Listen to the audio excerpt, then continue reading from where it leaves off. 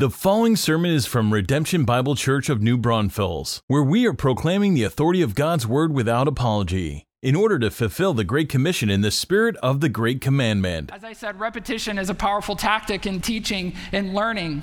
In the classroom, teachers use repetition in assignments to reinforce concepts. In athletics, coaches also use repetition in practice until skills become reflexes. In the home, parents use repetition to disciple their kids in the fear and admonition of the Lord. Sometimes also just because they want stuff to get done and it's not getting done.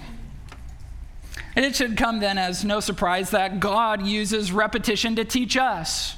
We who are dull, forgetful, sometimes faithless, we need the patient, gracious, and repetitious instruction of the Lord. God knew this, even in his own self-revelation of his character. And we see in Exodus 34, verses 6 and 7, when the Lord to Moses said, the Lord, a God merciful and gracious. He's slow to anger and abounding in steadfast love and faithfulness, keeping steadfast love for thousands, forgiving iniquity and transgression and sin, but will by no means clear the guilty. As God reveals himself in that way to Moses, it is repeated all throughout the scriptures. It would be repeated in Numbers 14, just a few chapters a little bit later. The psalmists would pick it up in Psalm 86 and Psalm 103 and Psalm 145 as a way to say, this is our God. Nehemiah reminds those that have returned to Jerusalem, that have returned to the land to rebuild the walls and the temple. He reminds them who their God is. The prophets Joel, Jonah, Nahum also return and quote, this is our God, as he's warning them of judgment that comes from turning from the Lord. There are commands all throughout the scripture that are repeated. The one that we celebrate and refer to often, give thanks to the Lord, for he is good, for his steadfast love, what? Endures forever, is repeated across the pages of your scriptures as our worshipful response in every season of life. And so when we come to these concluding verses here in chapter 8 of this first half of the Gospel of Mark, it's no wonder then that he repeats some central truths for us. Up to this point, Mark has been very urgent to show us the man, Jesus Christ. And in verse 27 of this chapter, that's going to change as he shows us the Messiah, Jesus Christ. And before really he makes that change, he wants to ensure that we are solid in our understanding that Jesus is Lord of all. That Jesus is Lord of all. So join me in your copy of God's Word now. Join me in the Bible here as I read for us Mark 8, 1 through 26. Follow along as I read it for us here. It says this, in those days, when again a great crowd had gathered, and they had nothing to eat, he called his disciples to him and said to them, I have compassion on the crowd, because they have been with me now 3 days and have nothing to eat. And if I send them away hungry to their homes, they will faint on the way, and some of them have come from far away. And his disciples answered him, how can one feed these people with bread here in this desolate place? And he asked them, how many loaves do you have? They said 7. And he directed the crowd to sit down on the ground, and he took the 7 loaves, and having given thanks, he broke them and gave them to his disciples to set before the people. And they set them before the crowd. And they had a few small fish, and having blessed them, he said that these also should be set before them. And they ate and were satisfied. And they took up the broken pieces left over, 7 baskets full. And there were about 4,000 people. And he sent them away. And immediately he got into the boat with his disciples and went to the district of Dalmanutha. The Pharisees came and began to argue with him, seeking from him a sign from heaven to test him. And he sighed deeply in his spirit and said, why does this generation seek a sign? Truly I say to you, no sign will be given to this generation. And he left them, got into the boat again, and went to the other side. Now they had forgotten to bring bread, and they had only one loaf with them in the boat. And he cautioned them, saying, "Watch out! Beware of the leaven of the Pharisees and the leaven of Herod." They began discussing with one another the fact that they had no bread. And Jesus, aware of this, said to them, "Why are you discussing the fact that you have no bread? Do you not yet perceive or understand? Are your hearts hardened? Having eyes, do you not see? And having ears, do you not hear? And do you not remember? When I broke the 5 loaves for the 5,000, how many baskets full of broken pieces did you take up?" They said to him, 12. "And the 7 for the 4,000, how many baskets full of broken pieces did you take up?" They said to him, 7. And he said to them, "Do you not yet understand?" And they came to Bethsaida, and some people brought to him a blind man and begged him to touch him. And he took the blind man by the hand and led him out of the village. And when he had spit on his eyes and laid his hands on him, he asked him, "Do you see anything?" He looked up and said, "I see people, but they look like trees walking." Then Jesus laid his hands on his eyes again, and he opened his eyes. His sight was restored, and he saw everything clearly. And he sent him to his home, saying, "Do not even enter the village." This is God's word for God's people. We'll stop there. In Mark so far, let me ask these questions. In Mark so far, have we seen Jesus feed a bunch of people? Yeah, you can respond. It's okay. You can be lively. Yeah, have we seen Jesus feed a bunch of people? You bet we have. Have we also seen in Mark the Pharisees confront Jesus about something? Yep, we've seen that too. In the book of Mark, have we seen Jesus question his disciples for their lack of understanding? Yep, he's done that too. Have we seen in the book of Mark someone miraculously healed when their friends brought him to Jesus?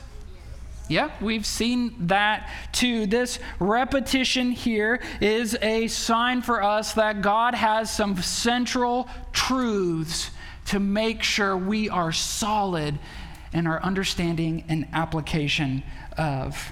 It's sad to me that some critics of the scriptures would come to these passages here, then they would argue that the repetition means that the accounts are just fables. And yet they are unable to see the spiritual points being made.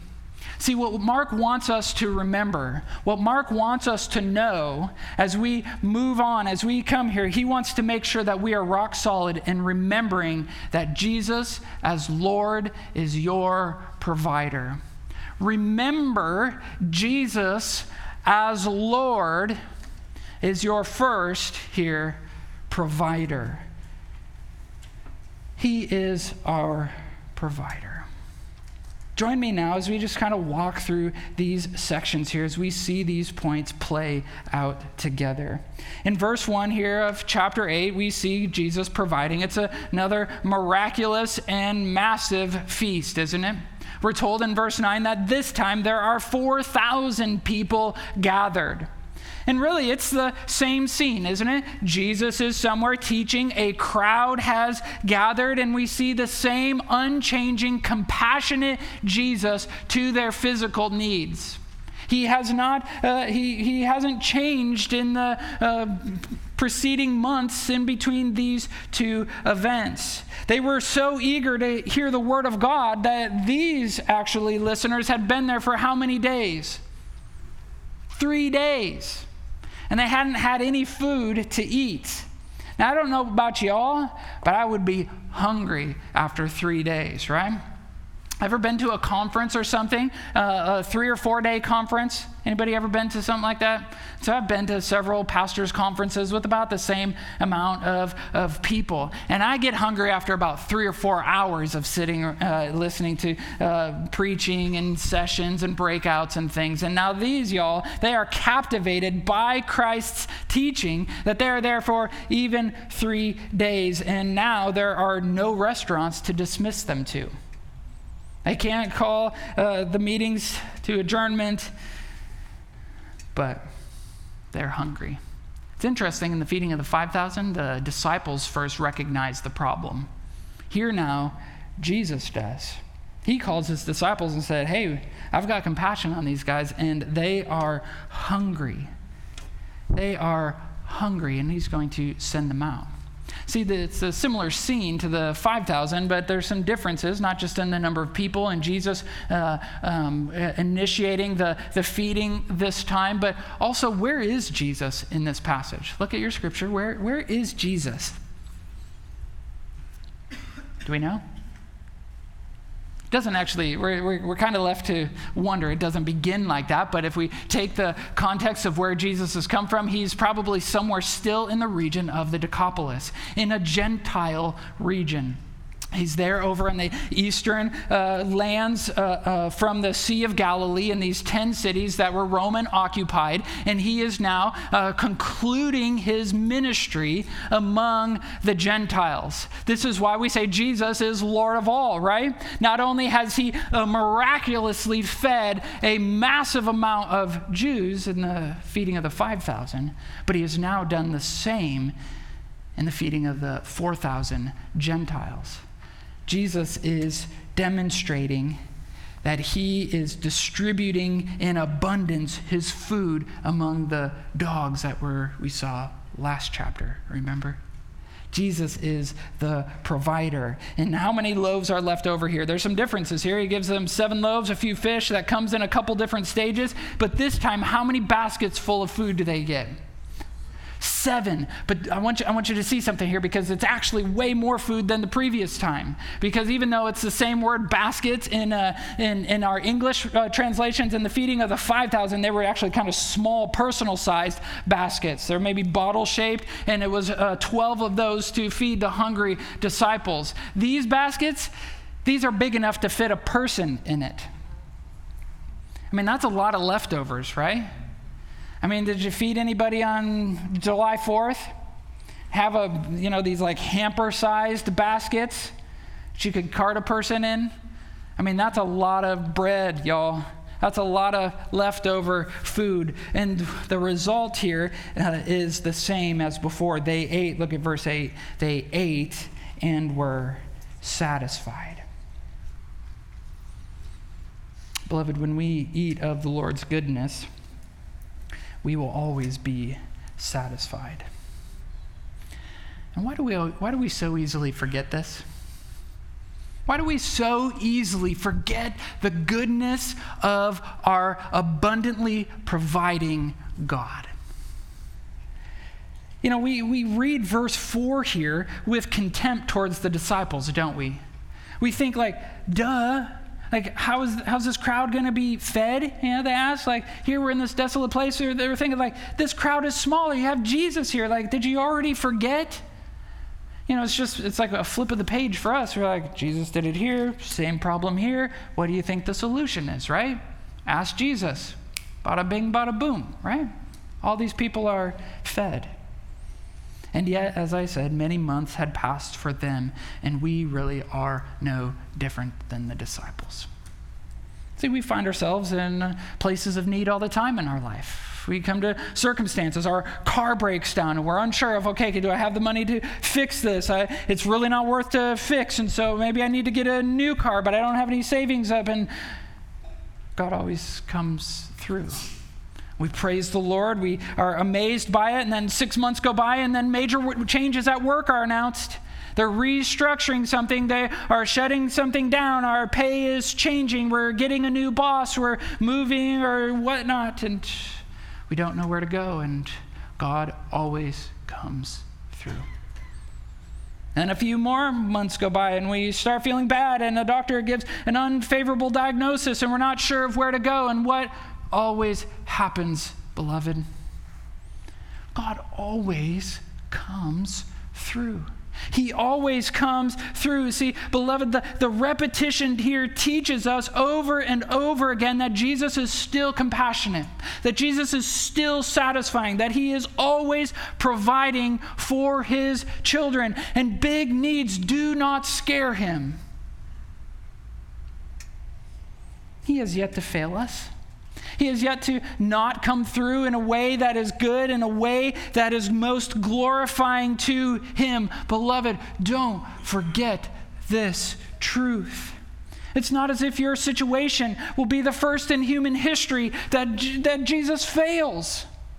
He isn't like some old appliance that you're just waiting for, like, well, any day now this thing's going to quit working on me. Beloved, Jesus is far more reliable than any appliance. He is far more trustworthy, is he not? He is far more abundant and good and kind to we who are his children. Forget not that he is your provider. That he is your provider. And not only is he our provider, but remember, Jesus as Lord is here, secondly, your proof. Your proof. Your proof. See, Jesus feeds the disciples here. He proclaims that he is the provider, and then he gets into his boat immediately, like we see him.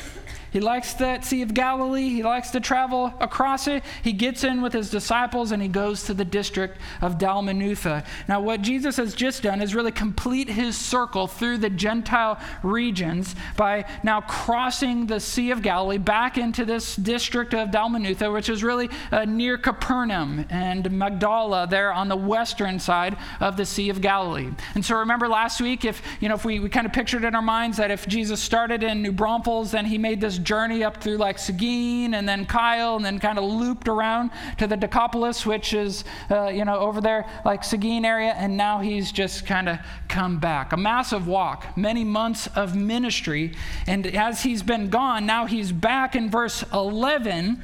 He's now back in Israel, back in Jewish territory. And guess who's there waiting for him? The Pharisees, right? We've seen this happen over and over again. Jesus shows up, and there are some guys that have just been stewing for months, ready to confront Jesus. They've just been stewing. They've got a zinger this time for him, right? They have a zinger. And what do they want to see this time? What do they want to see? Look at it. What do they want? Verse 11, they're seeking from him a sign from heaven to test him. Now, this isn't just another healing miracle. They've witnessed all those things. They want definitive proof that he is God. They've just heard all this stuff. He's been, causing all this stir throughout his ministry, and they are demanding proof to prove that he is who he says he is. And look at verse 12, all Jesus can really do is groan or sigh deeply in his spirit. This is a different kind of sigh than the one we saw in 7:34.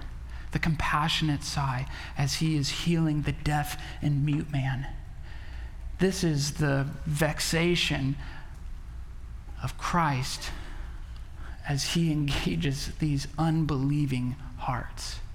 This is the groan of the judge on his bench who has heard the case and observed the cold-hearted unrepentance of these men, and with a deep sigh delivers his just judgment. No sign for you. No sign for you. No sign for this generation. Why?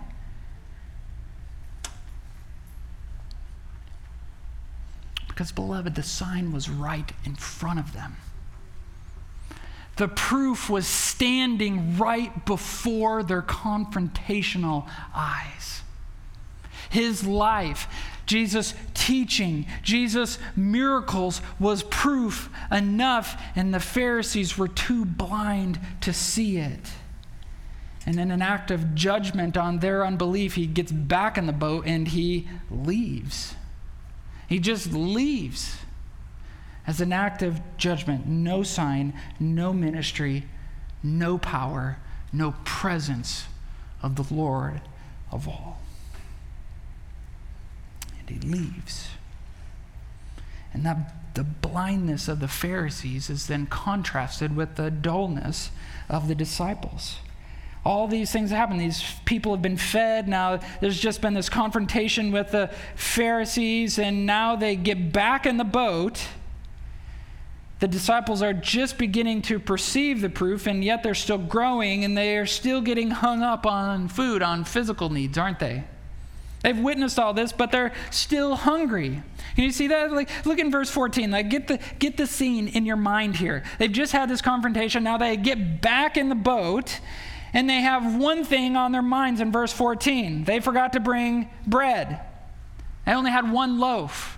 I've just wondered, like, what happened to all those 7 baskets full, right? Like, didn't somebody remember to say, hey, maybe we should take a few of these things? But I kind of get the picture, like, Jesus is just on the go. He's always doing ministry. There's, like, no time to pack, no time to, like, think, we're, like, thinking through all the things, especially those of us who are really detail-oriented and, like, list keepers. We have packing lists. I'm going on a trip, and I need to make sure all these things. Yeah, not like when you're following Jesus, And so they get back in the boat, they go, and their minds are on that. Jesus sees it, and look at his question here. He cautioned them, saying, he says, watch out, beware of the leaven of the Pharisees and the leaven of Herod. And they're just like,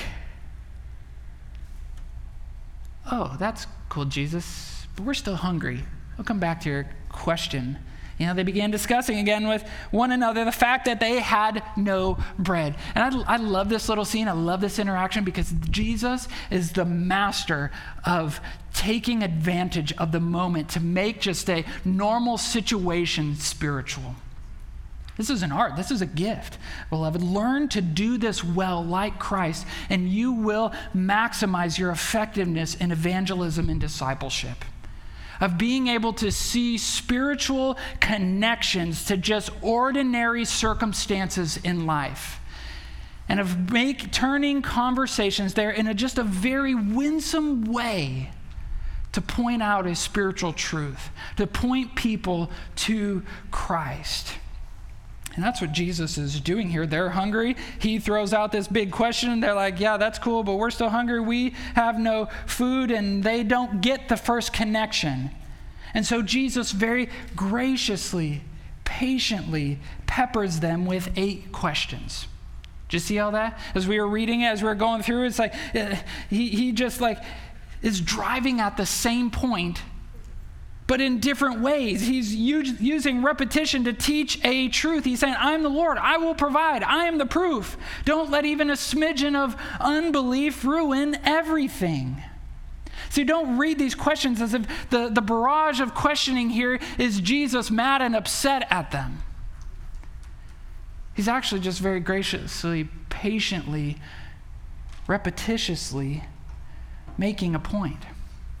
He's saying, I know we just walked through these things, and now in my discipleship of you, I'm going to warn you about a couple things, the leaven of the Pharisees and the leaven of Herod. The leaven of the Pharisees, I think we're all familiar with this. We've studied them at length and looked into their life. It's the leaven of legalism, of fundamentalism, of valuing traditions over valuing Christ. They outward looked like they were religious, but inward they had a corrupt heart. And just even a little leaven leads to a fraudulent faith, where everything on the outside looks great, but inside it's corrupt and far from God. And most of you are bakers, you understand the concept of leaven. It's just like that little piece here, right? And you put it into some flour in the dough and you mix it all up, and what's all of a sudden little, just like balloons it. I was going to try to do a demonstration here, but my wife told me it doesn't actually work that fast. So I would have had to do a whole bunch of baking, and me and baking don't get along all that well. But there are traces of legalism, of outwardness that can ruin the whole lump. On the other end of the spectrum is the leaven of the Herodians, the leaven of Herod, who are marked for their immorality, for living a loose and free life, of trampling the grace of God that has been shown to humanity. The problem here is actually opposite. It's actually claiming to have a transformed, a new heart, but outwardly there is no change in the person's life. Their life mirrors that of a non-believer. And just a little bit of that thinking can corrupt the whole batch. Beloved, if we allow either of those pieces of leaven in our own life, it will not go well for us. We, like the disciples, are slow learners. We're slow learners, aren't we? They had Jesus right there and among them. We ourselves, we as believers have the Spirit living inside us, the Word of God accessible to us basically 24/7.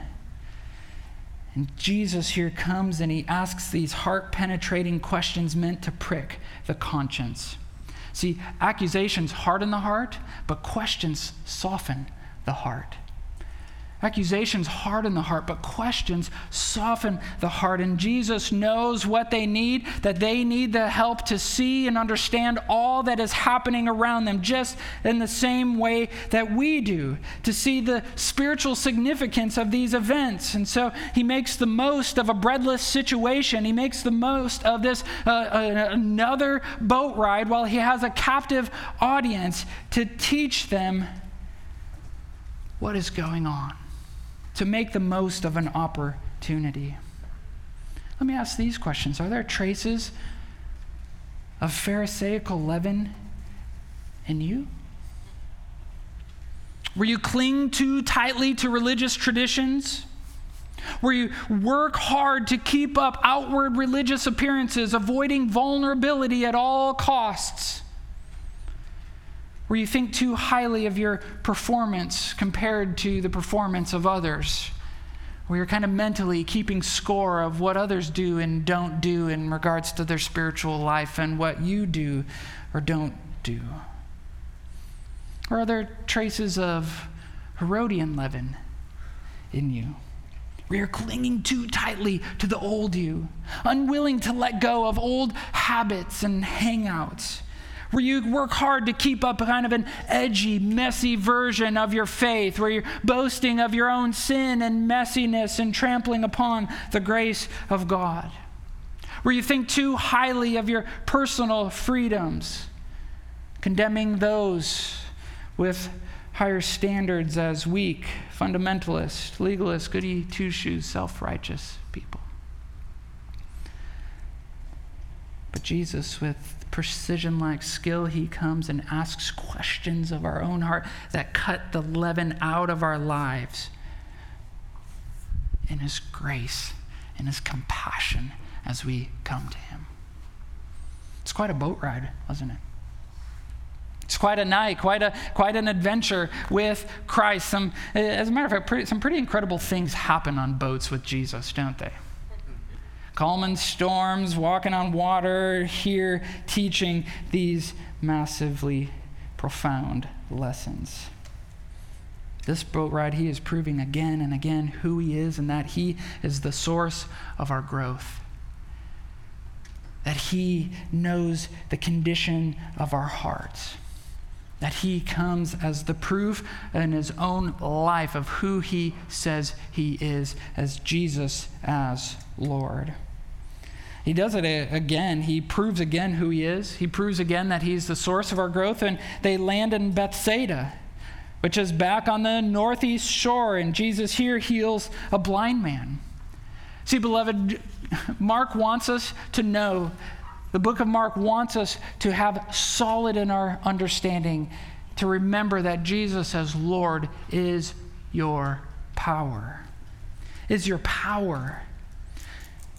See, we come to verse 22. Jesus has just gone through the boat, or on the boat with the disciples. He's just taught them these lessons. He's just asked, do you not yet understand? And he begins to teach them. And now as they land in Bethsaida, there's no crowd to greet them. Just some friends of a blind man, right?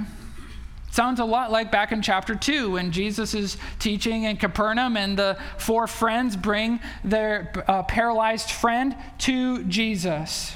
And as we've seen repeated often, look at verse 22. They bring this blind man, and how do they approach Jesus? They beg him.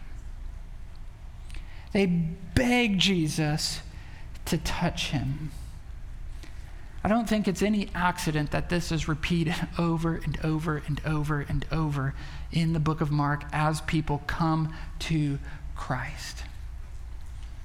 See, we in our own thinking, I think sometimes we're just too proud to think that we could come to Christ begging him to move on our behalf. And if you want to see the same type of transformative results that you see in a blind man being healed, and a deaf and a mute man being healed, and a little girl being raised from the dead, and the way to approach Christ, the precursor to that type of transformation and that type of faith, is begging the Lord to move on your behalf.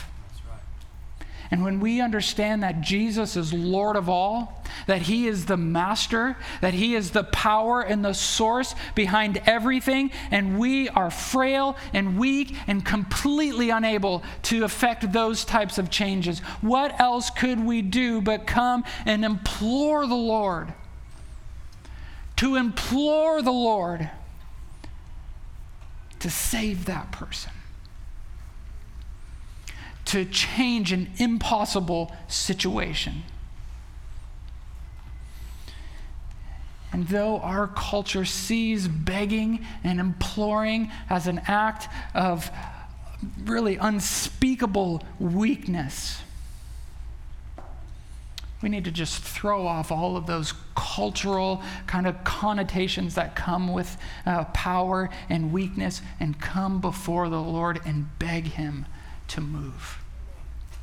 Beg him. And don't stop. Don't stop until you see him move. Remember, the Lord is Lord of all, and he is our power. They come and they beg Jesus to touch him, like we've seen, the source of his power. And there's some differences here that stand out really about this miracle. There's a few differences. One, the first one is that he takes the man, he takes him and he leads him outside the village. It's very interesting, isn't it?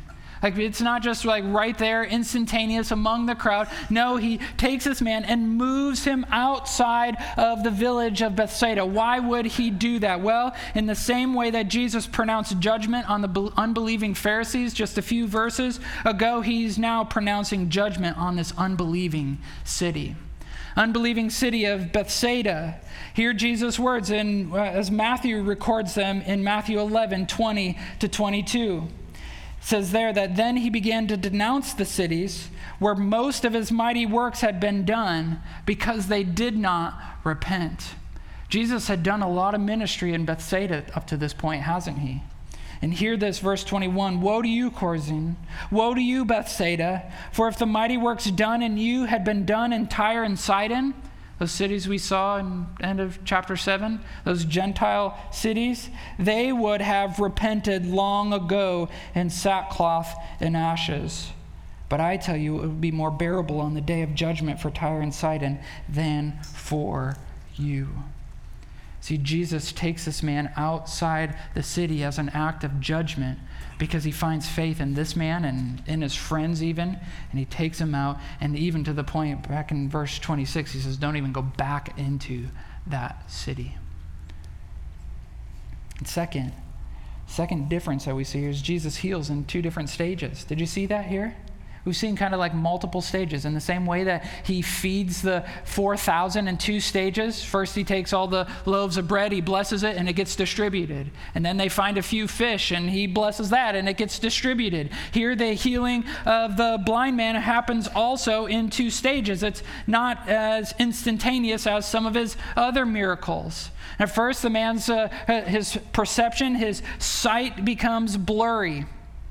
He'd likely, been born able to see, and then through some disease, through some sickness in his eyes, Jesus spits on his eyes and laid his hands on him. I don't see this as like some type of gross, vulgar thing. He's being very compassionate. And he asks him, "Do you see anything?" And he says, "Well, they look like trees." His vision, his understanding is obscured, maybe like an opaque mirror. And then he lays his hands on him again in verse 25, and the healing is complete. His sight is restored. Look at it. It says he saw everything clearly.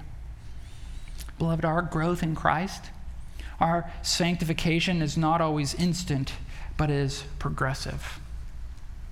We need the same lessons repeated over and over and over until we get it, right?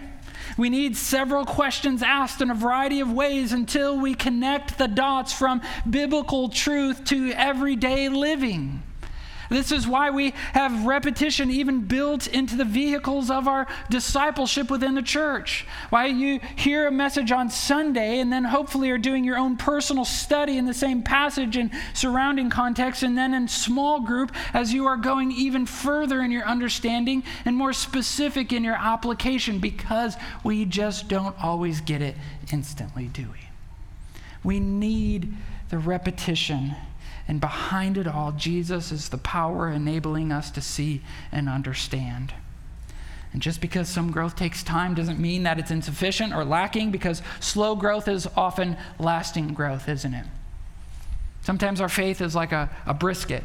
Brisket is no good if it's cooked in a microwave, is it? I don't know, I've never done that, but I can imagine. But when it is slow cooked over low heat, over that flavor-filled, smoke, with the master smoker continually basting it with the juices, then it turns into a delicious lunch, doesn't it? And 50% of the church said, we're going to barbecue this afternoon. Beloved, remember this. Remember this. Jesus is the power behind your progress. You come to faith at his bidding. Have you? Have you come to him? Have you begged him to save you? Have you come in repentance and faith? Are you coming asking or waiting and saying, oh God, I will, but you need to show me a sign? Be warned of the leaven of the Pharisees. Have you come in repentance and faith? And he will receive you with compassion. He will abundantly pardon if you come to him humbly. Beloved, you also grow in him in faith at his bidding. Sometimes it's fast, sometimes it's slow, but always exactly as he plans. Your wife, your husband, your kids, your parents, your friends, they grow in the same way as well. They grow in Christ at the exact speed that he deems fit. As you plead with him in prayer, as you bring your friends to the Lord, he will do his work, and you can count on that. You can count on that. Remember, redemption, Jesus is Lord of all, is he not? Jesus is Lord of all. The Apostle Paul in Ephesians 2, verse 12 and 13, he exhorts us to remember this. Remember that you were at that time separated from Christ, alienated from the commonwealth of Israel and strangers to the covenants of promise, having no hope and without God in the world. Remember who you once were. But now in Christ Jesus, you who were once far off have been brought near by the blood of Christ. This is what we remember. We remember where we came from. We remember what we once were, but what Christ has done on our behalf. See, on a weekend where our nation remembers our national freedoms and the cost it took to obtain and to keep that freedom, let us not forget the eternal cost that Christ as Lord paid with his life to obtain and secure once for all our freedom from sin and salvation for eternity. Let us remember afresh this morning as the Spirit brings to mind the work of Christ on the cross for you. Let his Spirit remind you of his provision in your life, of his proof, of his goodness in your life, of his power to work in your life. Remember this, Exodus 34, the Lord, a God merciful and gracious, slow to anger and abounding in steadfast love and faithfulness, keeping steadfast love for thousands, forgiving iniquity and transgression and sin, but will by no means clear the guilty, visiting the iniquity of the fathers on the children and the children's children to the third and fourth generation. And Moses' response is this, and Moses quickly, I love that word, quickly bowed his head toward the earth and worshiped. How else could we respond to seeing Jesus as Lord, as our provider, as a proof, as a power, but to quickly bow and worship? Let us do that even now. I'm going to invite our worship team to come up, and as they are, let's just pause and pray to prepare our hearts for the worship, to respond to the truth that we have just heard in God's word. Bow your heads and let's pray this together. Let us now pray